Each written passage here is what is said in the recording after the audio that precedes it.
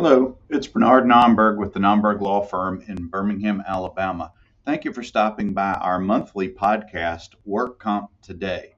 My business partner and brother David and I host a program each month with a guest practitioner from different parts of the country, and we discuss the current news involving employers, employees, and independent contractors. Thank you for tuning in to this month's episode. Zach Schmoll with the Fields Law Firm in Minnesota is our guest, and we have a discussion that deals with the pandemic, with the gig economy, and so many other timely issues. Thank you for stopping by the Work Comp Today podcast.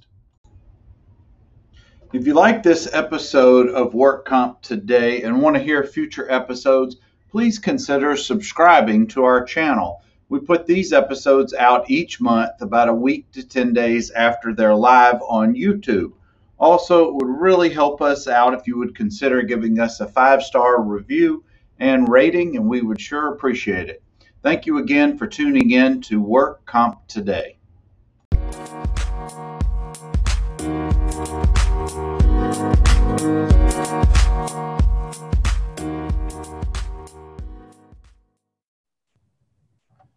All right, guys, welcome to another monthly episode of Work Comp Today. I'm Bernard Nomberg with the Nomberg Law Firm in Birmingham, Alabama. And of course, I've got Dave, my youngest brother and business partner. Dave, how's your world today, bud? Hello, doing great.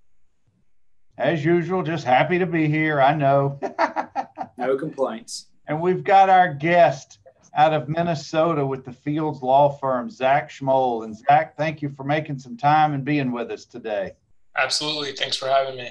Oh, it's our pleasure. And as we do this monthly. We've been doing it for about a little over right at 2 years now.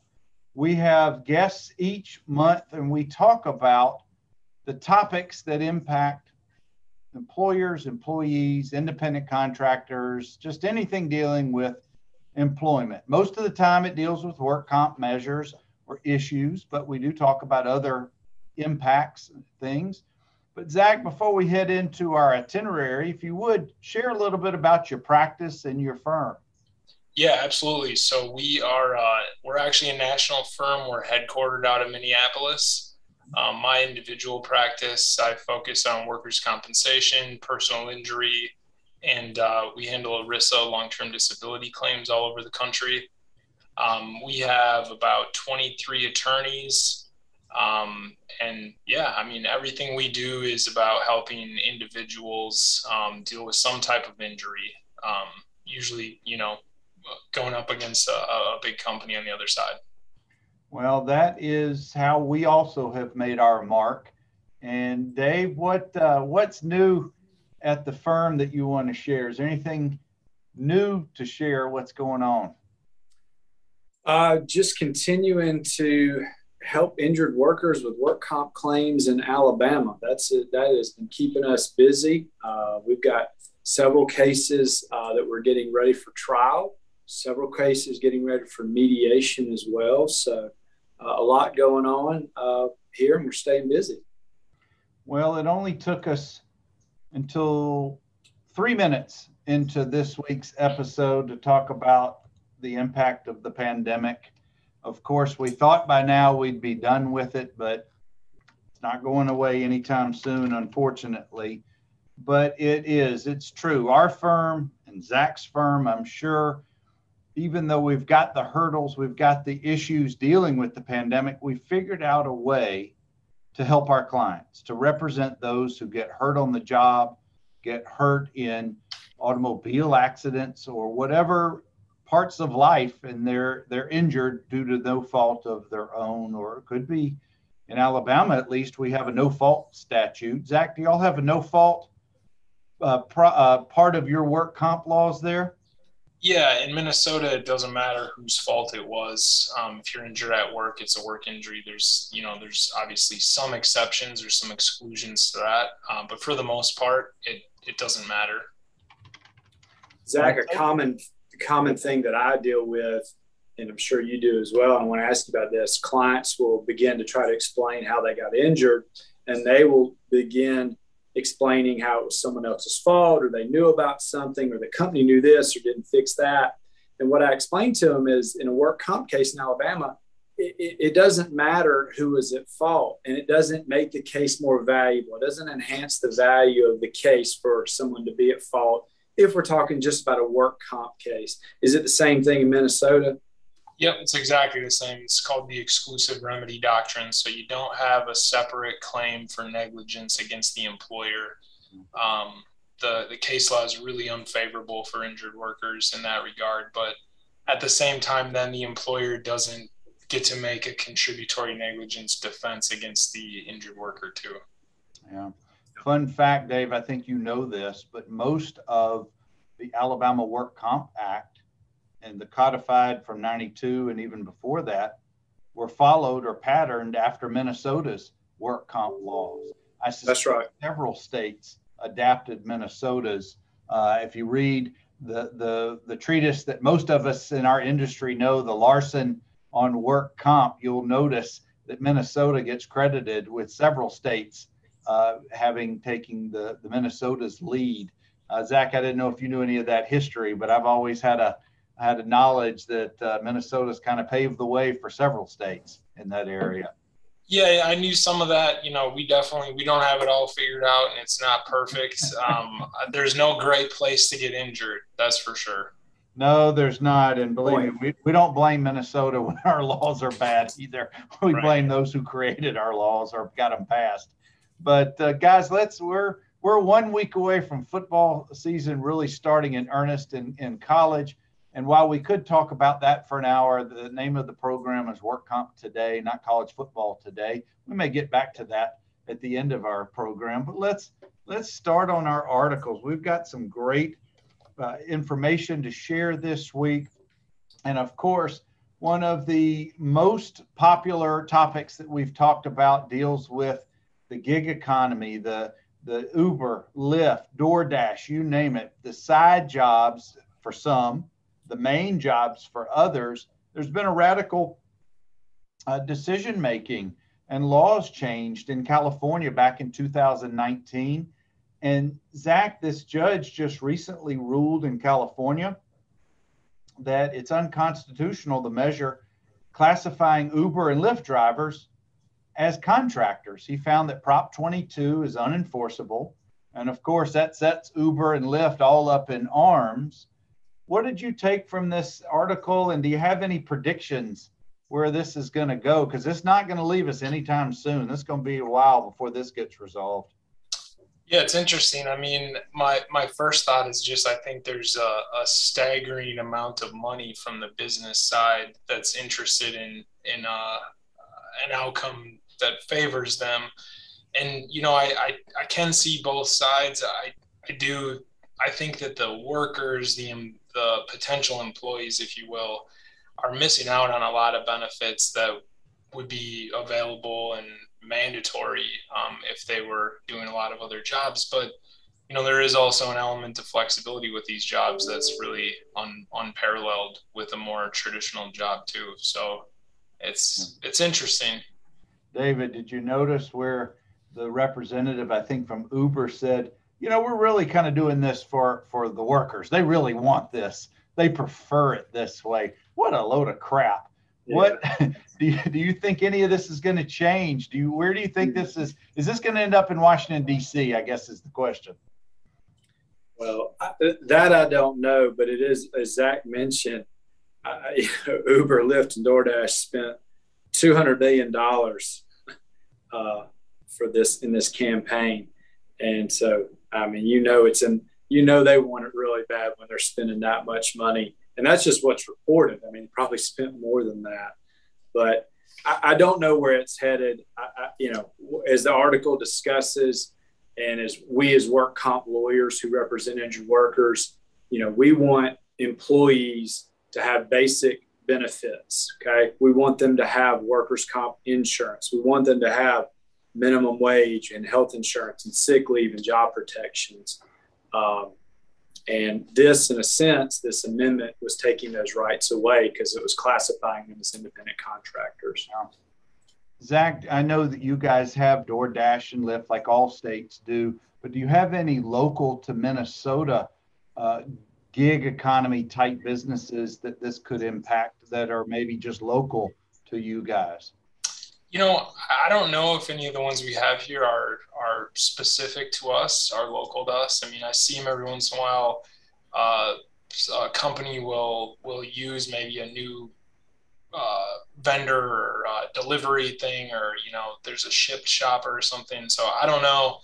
I don't know if those are local or national. It seems like if it is a small local thing, it would get eaten up by the big ones pretty quickly. I was going to say, I know that you guys have Target, I think is headquartered near you. Yep. We have Shipt is actually headquartered in downtown Birmingham. And so we do see a lot of folks wearing the green Shipt shirts in our grocery stores. But Alabama certainly is not going to follow the lead of California, well, frankly, of most any other state. But we're hoping that you're going to share that Minnesota has seen the light and has more progressive than good old Alabama on issues like this? Or do you guys follow really what's more the national trend like we do? Yeah, we do follow more of the national trend. I'm not aware of anything in process that's changing that. Obviously I could be wrong on that, but there's a variety of factors that go into determining if somebody's an independent contractor. And I think that those factors in general would have these types of jobs qualifying somebody as an independent contractor versus an employee. If this is so good for these workers as Uber's trying to have you to believe, why are they fighting it so much? Well, likely because of liability issues, likely because everything would be more expensive for them. For example, right now, if you drive for, say, one of these companies, you have to have your own automobile policy. But most of those policies don't have a rider. They have an exclusion that says if you're working on the job when you get in an accident, your insurance isn't going to be the frontline carrier. So it leaves, in a sense, unless there's other policies that are added to it or riders that are added for coverage, it leaves the driver naked, so to speak, unprotected. To me, that's one of the big issues right there.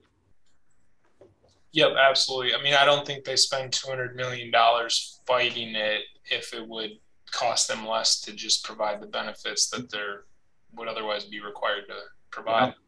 Yeah. Well, Zach, let's move on to the next article. And I want to talk, before we jump into this Florida telecommuting article, what, from your firm's perspective, do you guys have any version of remote working or telecommuting for your firm? Yeah, we actually have most people set up to still work remotely. Mm-hmm. We do have some people, we've always had some people on site. So we have about 80 people total at our firm. And for a long time, we had just like maybe 6 or 7 people on site. There's certain things that can't be done remotely. So that way people were able to be here safely. I was on site, but we go weeks kind of without seeing each other. Everyone's just kind of holed up in their office. So, we still maintain kind of a hybrid, if you will, where some people, if they want to, they feel comfortable. We are set up to have people on site, but we're not, requiring people to be on site. So we're set up to kind of navigate what seems to be an ever-changing, fluid situation. Dave, how are you feeling about what we've been doing for over 18 months now? Yeah, it seems to be working. We have one assistant who can work in the office and work at home. And then Zach, we're a lot smaller in size than you guys. So we just come to our office every day since this all started and just shut our doors and work behind closed doors. And we're still doing our office meetings every week on Zoom, even though we're here at our office, all within about 20 feet of each other. But that way we're just not sitting in the same conference room together. But it hasn't slowed down. We continue to do depositions through Zoom. We mediate through Zoom, and we're doing intakes over the phone and through electronic signing. So we're just trying to keep people out of the office right now as much as we can to keep us and our families safe. Right. It does. I don't know. It's still, even though we're 18 months into this, I think most people prefer to be in person, but you just keep pushing forward. And articles like this, what the telecommuting trend could mean for Florida workers' comp claims. Although this article is back in April, I think it could have been written in August. I don't think this is going to change anytime soon. And it could be, and it's applicable to any state, not just Florida. That's what I was just getting ready to say. Zach, have you guys handled any telecommuting work injuries where somebody's been hurt either working in their home office or somewhere outside of the traditional brick and mortar location? Not anything comes to mind for those since the pandemic started. I mean, definitely have handled claims where someone's in a different setting other than their normal employment setting. But yeah, these are going to present really unique and I think really fact specific, nuanced analysis to see if it's a compensable claim or not. My guess is that most of them get denied from the start, and then it's kind of working your way through it from there. Yeah, I think you're dead on that it is very fact specific. In fact, David, there's this 2016 case that you and I are familiar with where the claims adjuster was hurt and it was initially denied but then turned. But Dave, what are those scenarios? I'm kind of putting you on the spot a little bit because David and I gave a seminar talk last year on this very topic. Yeah. What were the three most common, if you remember that? Yeah, so Zach, we analyzed all the cases where someone was hurt working at home. And I think there was about 12 reported cases nationwide since 2000. So not too many to analyze. But most of the cases involve three scenarios: going up and down stairs, ice in the driveway or sidewalk as they went to get the mail or they were walking back to their house or car. And then the third involved the family pet, just like this case here that we looked at. The family pet was involved in several cases. So stairs, ice, and the family pet make up the bulk of how these injuries were occurring at home. It's Zach, it looks like that whether it's Florida, Minnesota, Alabama, it doesn't matter the state. I think what you said a minute ago, instinct is probably going to be, we need to deny this claim and then figure it out after the fact. So just because it happens at home doesn't make it compensable. But it's at least in Alabama, it's the same main two analysis, legal causation and medical causation. And if this scenario with this claims adjuster, if this happens in Minnesota, how does it, or is it a compensable claim in your opinion? It's tough. I mean, this is the one where they're reaching for the coffee or something. Yeah. Yep. Tripped over her dog during work hours. And the issue that went before the judge of claims, I guess that's how they do it, ultimately gave the opinion that the claimant was partaking in personal comfort and was still in the course and scope of employment. Yeah, that seems like a harsh decision to me. Taking part in personal comfort. We all have a cup of coffee or tea or water or whatever it is you drink while you're working. So, I guess what I thought was interesting about it was maybe if they're in the office, the dog's not there. So like the dog's not really a part of the work environment, but then it kind of becomes part of the work environment if they're approved to work from home. So it's an interesting analysis. I mean, it doesn't surprise me that it was denied from the onset, I guess. Dave, you've seen, I bring up my dogs up here from time to time. What happens if that same scenario occurs in the office, but I trip over the dog going to get one of my Coke Zeros? Man, oh man. Are you going to deny my claim? I would first have you drug tested. I think you're probably going to have to call Dave and have him help you with that work comp claim. Yeah, I tell you, Zach, we may end up having to call our mother, who works literally next door to us in the next business, right across the street here from us, to come mediate whatever that might be. But whether it's at home or in the workplace, I still think the legal causation, medical causation tests both have to still be met, Right. Regardless if it's a pet or not. But got to show course and scope of employment. Mm-hmm. What if I'm walking? Here we go. What if I'm here at the office, but I'm walking the dogs so they can take a pee break before we come back into the building? Then I get hurt. I fall off the curb. That may not be compensable. Yeah. Probably not. No, unless, unless we're talking about a service animal. But obviously yours are not service animals. But right. Yeah, that's probably not a compensable claim. Yeah, I think that you're right. I think that's a little more a feel. But guys, we're talking, it's Alabama. No, we no longer call it that. Sorry, it's just Work Comp Today. We've got attorney and fellow Willig member Zach Schmoll from Minnesota with the Big Fields firm. We want to welcome Zach. We've been talking for a little bit. We've run through a couple of articles here. Dave, if you don't mind, talk a little bit about, we usually introduce what WILG is because we're all members and have this great network. Tell a little bit about those who may not know. What is that organization that we belong to? Sure. So WILG is the Workers Injury Law Advocacy Group. It is comprised of lawyers who represent people who've been hurt at work or handle Social Security disability claims. It's people that get hurt in whether it's a federal claim or a state claim. So it's all lawyers that help people who've been hurt at work. More than 1,000 members nationwide. Really good support system for lawyers who need help with claims in different states. We've met a lot of new lawyers that we're able to work with on cases in other states. So if you're a work comp lawyer and do a lot of work comp, then I highly recommend the organization. I know that it's helped us become better lawyers, and we have made a lot of new friends along the way. That's how we came across Zach, I think, through the listserv.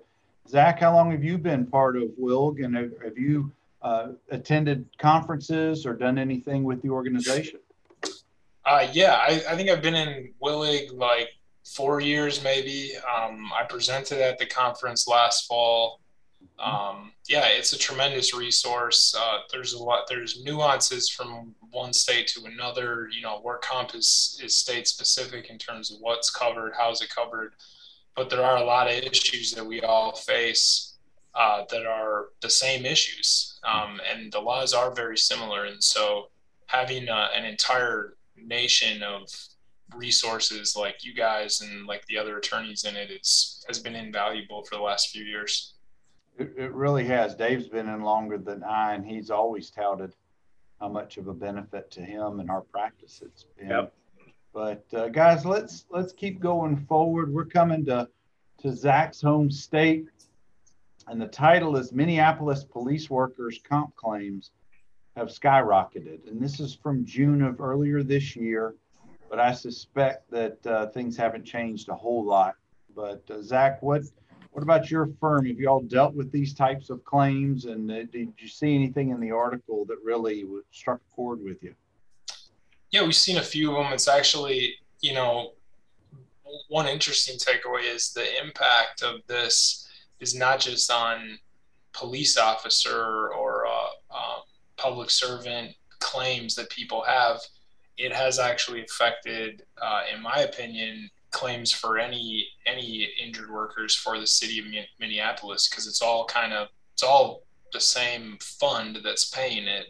Mm-hmm. And so I've gotten that feedback on claims where, we think we've kind of got it close to a resolution, and it's tough to get a deal done on it because they've got all this stuff going on with the mass exodus and just all of the different claims that are being made. And yeah, there's a lot of moving parts to it. It affects the police officers. Obviously, they've been through a lot, but it affects essentially all city of Minneapolis workers. Dave, do we have a similar type fund for the city of Birmingham?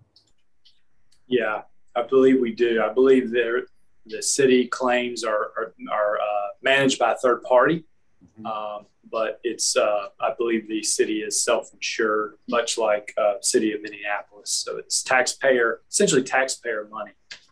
And Zach, before we can have, in Alabama, you can either go through the court system or through the ombudsman program, which is part of the Department of Labor, to finalize a work comp claim, regardless of the employer, as long as it's a state of Alabama employer, not a state entity, but an employer in our state that's not federal or state government.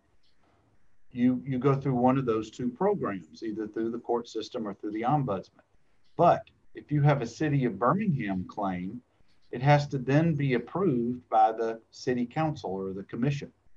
Do you have to jump through that extra hoop before you can finalize it? Same thing here. So a workers' compensation settlement in Minnesota needs to be approved by a workers' compensation judge. But yeah, any city of Minneapolis claim, it has to go before the Minneapolis City Council and get that formal approval. So yeah, you might leave a mediation with a deal in place, but you might be waiting 30, 60 days, maybe longer, before the council and the finance committee can approve it. Have you ever had one that's gone before them and not be approved? I have not had anything not get approved. Most of them, I guess, do get, for those claims are getting mediated. And so I think my guess, I don't know, I've never worked on what I call the dark side of these claims, the defense, but my guess is if you're going to them and saying, both parties are represented, we've mediated with a mediator that's been doing this for 35 years, they kind of listen to the people that are in the trenches doing it. Yeah, Dave, have you ever had one? I've never had one not approved. By the council? Yeah. No, I don't think so. Just our luck. One of the three of us will probably now have our next one not approved for some reason. But anyway, you're right. I think that it looks like it's just added just a little bit more difficulty for you guys if you have claims with the city of Minneapolis right now. But we'll keep an eye on that and maybe have to come back in a year and see if there's been any change. But guys, let's move on to our fourth and final article for this month. And I don't think this is just going to apply to Delta. I think this is the tip of the iceberg right here. Just so happens to be with one of the bigger employers in our country. Delta Airlines says unvaccinated workers must pay extra for health care. And I think that this is going to be across the board. I don't think Delta is unique. Zach, did you get a chance to either review this, or have you heard other large employers come with the same policy? This is the first I've heard of it. There's obviously a lot going around about employer mandates and all that. So I agree with you. I think we're just seeing the tip of the iceberg of it with the FDA approval of the vaccines. I think that paves the way for places to do things like this, or just an outright mandate for it in the first place. Dave, we're an at-will employment state. If you don't follow the rules of your employer about being vaccinated, and you don't have either religious or disability protection, what can happen if you don't get vaccinated, if you refuse? You can be fired by your employer. If your employer requires its employees to be vaccinated, and without a valid medical reason or religious reason exemption, then you can be fired, and that's it, because your employment is at will in Alabama. Zach, are y'all considered an at-will employment state as well? Yep, we are. Any different response from David's response if this occurs in your state? No, I think it's going to be employer specific on how that gets handled.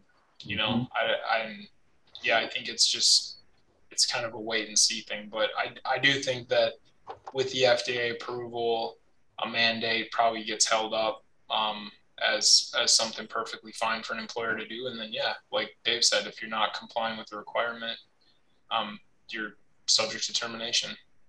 What do you guys think is going to now happen to insurance premiums, if anything?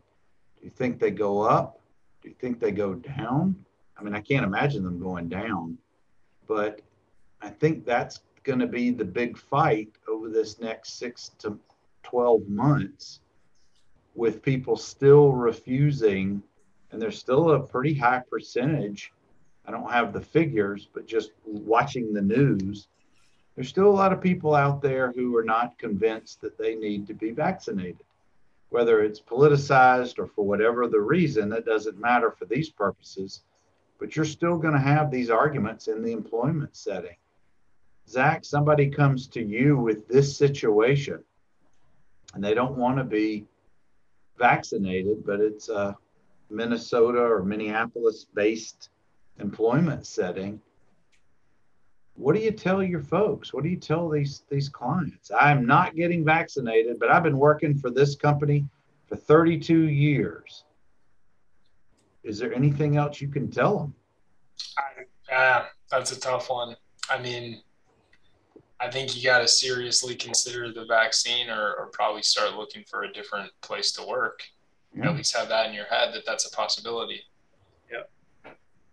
You know, what if, and I'm just obviously creating some scenarios here, but if you work with the public as opposed to remotely, or even you work in a back of a warehouse by yourself, at some point or another, you're still coming in contact with the public. And I think that it gives the employers enough of a pause to have to make financial decisions. I don't see any other way around it. I don't care what your politics may be or what your position may be from a medical standpoint. Don't employers have the right to make decisions how they run their business as long as it doesn't violate federal or state law? Right. Yeah, absolutely. But what if that employee read on Facebook that they shouldn't take the vaccine because it was dangerous? So can they rely on the Facebook doctors to get out of that? I think we all know the answer to that, but I want to read this to you from the article, guys. Delta said it would stop providing paid leave starting September 30th to workers who become infected. The airline said it will also require unvaccinated workers to undergo weekly testing beginning September 12th and to wear masks in all indoor settings. Now, if I'm an anti-vaccination person working for Delta, I take the position, you're punishing me. You're doing this to run me off. Well, isn't the argument, Zach, by Delta saying what we just said? We're doing this for the safety and welfare of the majority. If you want your employment, you need to follow our rules. Right. Is there anything that a worker has options-wise other than to quit at this point if they're not going to get vaccinated? Yeah, I can't think of any. I mean, it's a tough situation, you know, with the virus, and I'm not qualified to say I understand how the virus works and all that, but it seems like it's something that's going to be with us for a long time, you know, like the flu or like anything else. So I'm hopeful that we find resolutions to these situations that work on a long-term basis, obviously. Zach, in most states in the South, we have lots of poultry, lots of processing plants that provide food all over the country. I know that you guys do in Minnesota as well. And in fact, isn't it in Minnesota where there was a 900 and some odd cases denied? Can you share a little, do you have some knowledge about that? Yep, that was at a pork plant, I believe. Just you know, an outbreak. I mean, obviously the conditions in a lot of those places are less than ideal from the worker standpoint. Close quarters, lots of people, lots of contact. So yeah, I mean, that's a good example of you know, the far-reaching impact if a whole plant goes down, if everybody's got sick, and you know how many people die from that situation. It can be tragic.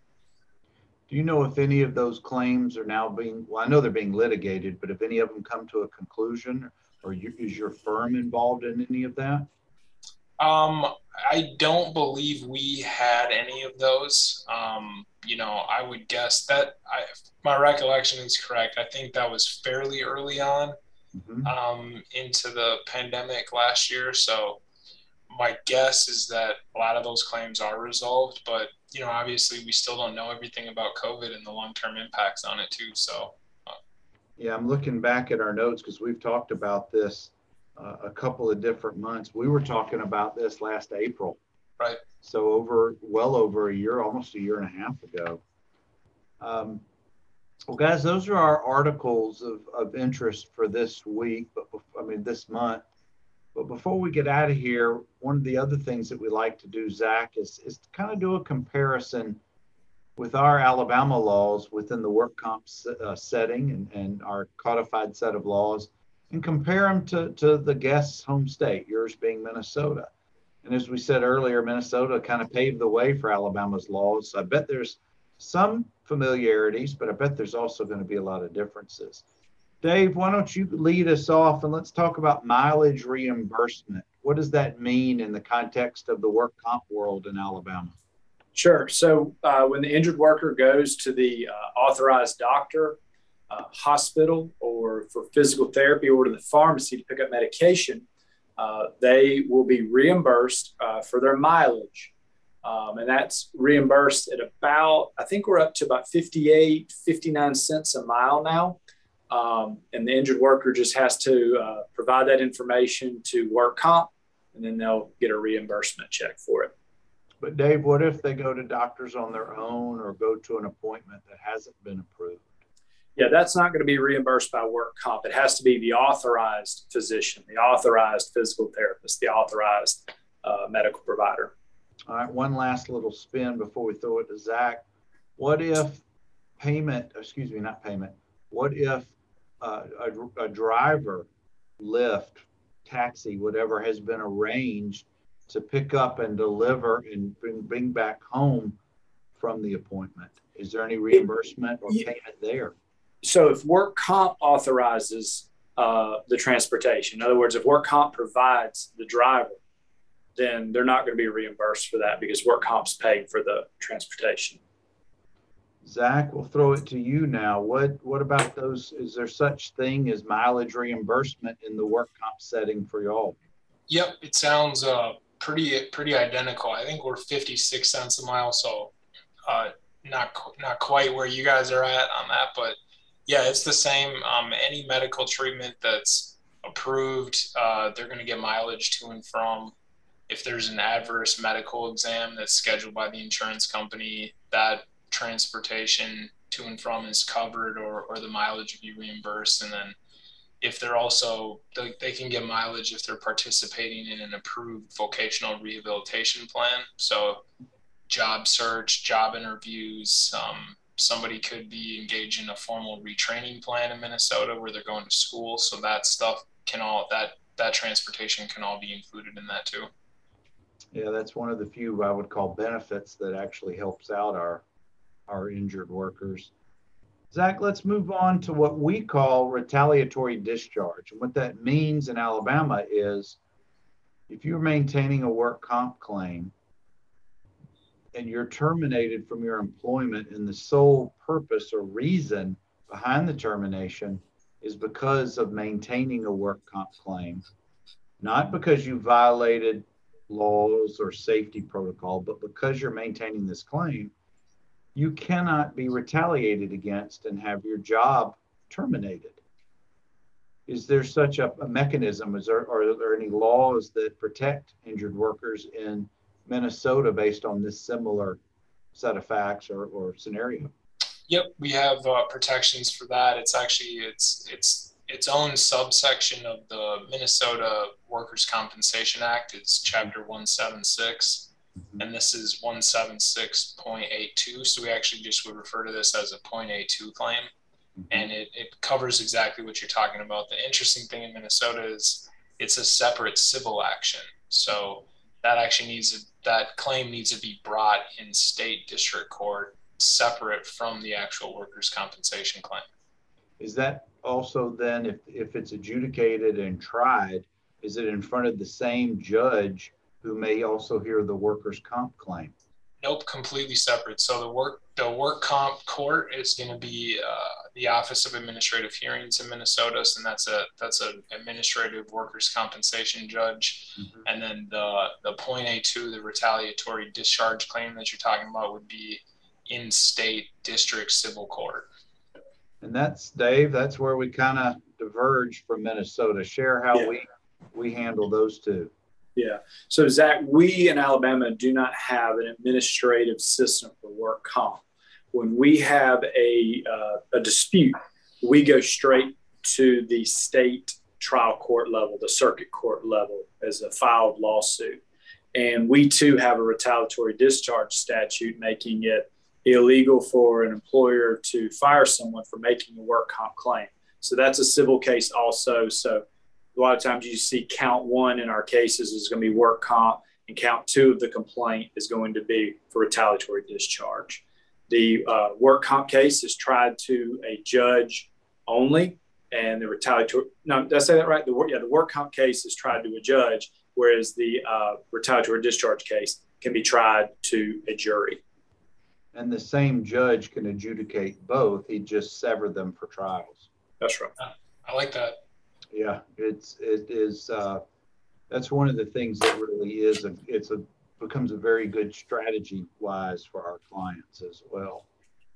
And guys, we're getting close to the end of our monthly Work Comp Today episode, but we got one more area, and this sometimes is the most costly and most hotly disputed area, and that deals with medical care, medical coverage.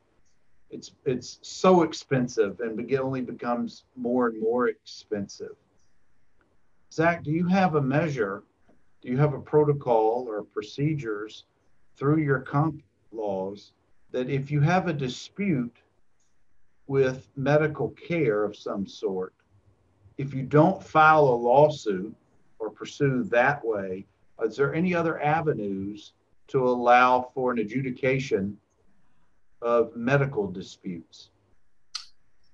There is. It's a little nuanced. If you've got an accepted, approved workers' compensation claim, you can do what's called a request for assistance, which is the administrative path to handling a dispute with a medical only issue, but it's got to be a medical issue that's under $7,500. If it's over $7,500, then that would go through the workers' compensation court system, and that would have to be adjudicated by a workers' compensation judge. It still is an administrative litigation process, but so that's the way to get those resolved. And Zach, how do they come up with who determines the cost involved? Well, typically you're going to have an actual recommendation for the treatment, or the treatment may have already occurred, and so you know what the bills are. Mm-hmm. So, if it's a recommendation for treatment, we would just be looking up, what is the fee schedule under the Minnesota work comp laws for that treatment. If it's a bill that's already incurred, then we have the bill. Dave, before I get to you, we've got a question from the group, and Mr. Mosley, I'll get to you in just a second. Thank you for tuning in and submitting your question. Dave, we have several avenues in addition to litigation in front of a circuit judge to deal with that. We've got medical mediation through the Ombudsman program. We have utilization review. Kind of briefly touch on those, how those work. Sure. So if a physical therapy or an MRI is ordered by the authorized doctor, or if surgeries are ordered, work comp can send that to utilization review to determine if the test, the surgery, the treatment is reasonable and medically necessary and related to the work accident. So what utilization review means is they will send it to a doctor. They will send just some medical records to a doctor. That doctor could be many states away. That doctor can never have examined or laid hands on the injured worker. That doctor is just reviewing some medical records and some information provided to him or her by work comp to determine medical necessity. Zach, it could be a dentist looking at an orthopedic shoulder issue from another state. It's ridiculous. But go ahead, Dave. Yeah. So that doctor can agree or disagree. A lot of times they're going to disagree and say, no, they don't need that. And then work comp will go to the injured worker and say, oh, sorry, we couldn't approve the x-ray or the therapy because the doctor out in New Mexico who you never met or treated with says it's not needed. And so then the worker just thinks, okay, well, and then they'll offer them $500 or $1,000 and settle their claim. Hopefully that injured worker will call a lawyer and have a discussion and get some help at that point. So that case is injured worker, it does have some rights at that point. They can file a lawsuit and have a judge determine whether the treatment's reasonable, medically necessary, and related to the work accident. David, have you ever had a circuit judge deny it? No. So the key here, Zach, is does the authorized treating physician say that the treatment or whatever it is they ordered, is it reasonable, medically necessary, and related to the on-the-job accident? That's the key. If they meet those elements, then 99.9% of the time we're going to be able to get that approved in court. Now that's not an overnight process, of course, but it gives us the upper hand. Bernard mentioned medical mediation. That's where, again, if there's a dispute as to the medicine, the treatment, we can present that to the State Department of Labor Ombudsman, and it's a mediation over the medical issues, which may result in a settlement. The settlement could be that the treatment's going to be authorized. The settlement could be that the injured worker is just paid some money and the claim is resolved and they can go treat on their own. Zach, either of those procedures, are they available in Minnesota? We don't have a formal medical mediation program, but there are mediations available through the Department of Labor. Actually, our workers' compensation judges will host mediations too, which is really nice because you can, it's obviously not going to be the judge that would try the case, but you can get insights and analysis from an actual work comp judge into what they think about your case. What would they do if your case was before them? That does seem like a very good ability to do that. Yep, absolutely. So there's a variety of mediation options, but it's not medical specifically. Well, guys, before we get out of here, I want to thank Zach for his insight and sharing his expertise and experience about how Minnesota treats employment laws and work comp. So Zach, thank you for hanging out with us today on Work Comp Today. Yeah, thanks for having me.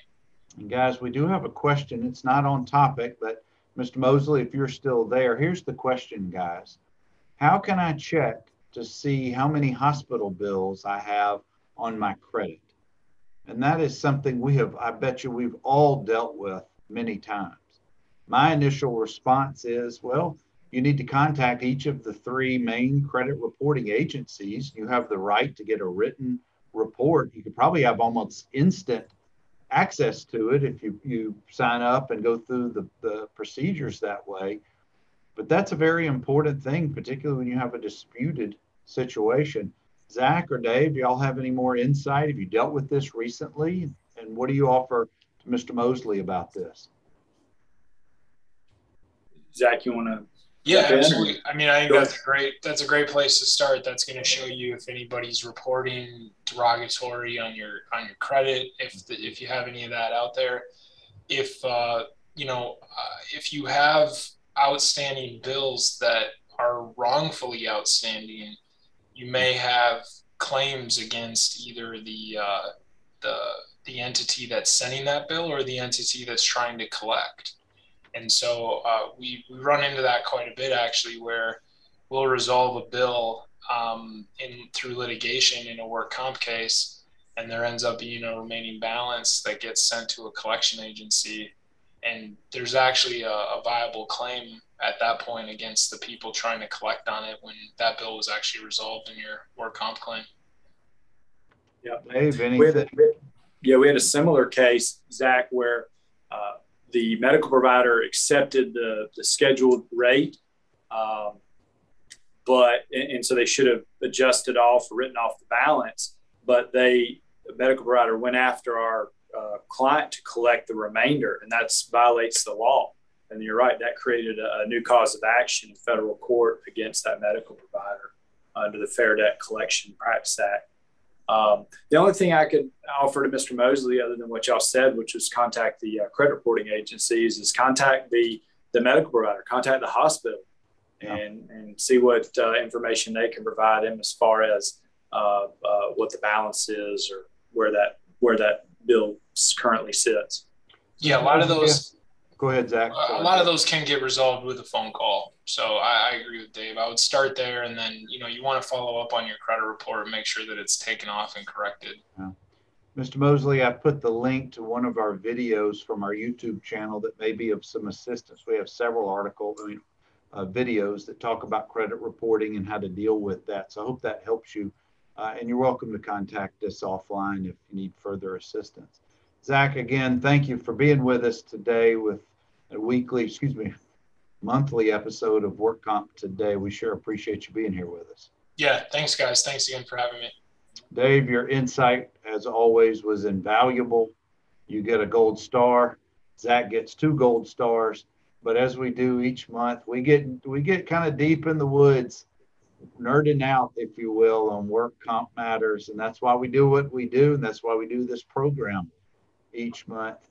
Next month, we've got Malcolm Crosland from the Steinberg firm. They have several offices throughout South Carolina. Malcolm's also an officer with Wilg, and I'm really looking forward to September 23rd will be our next monthly Work Comp Today.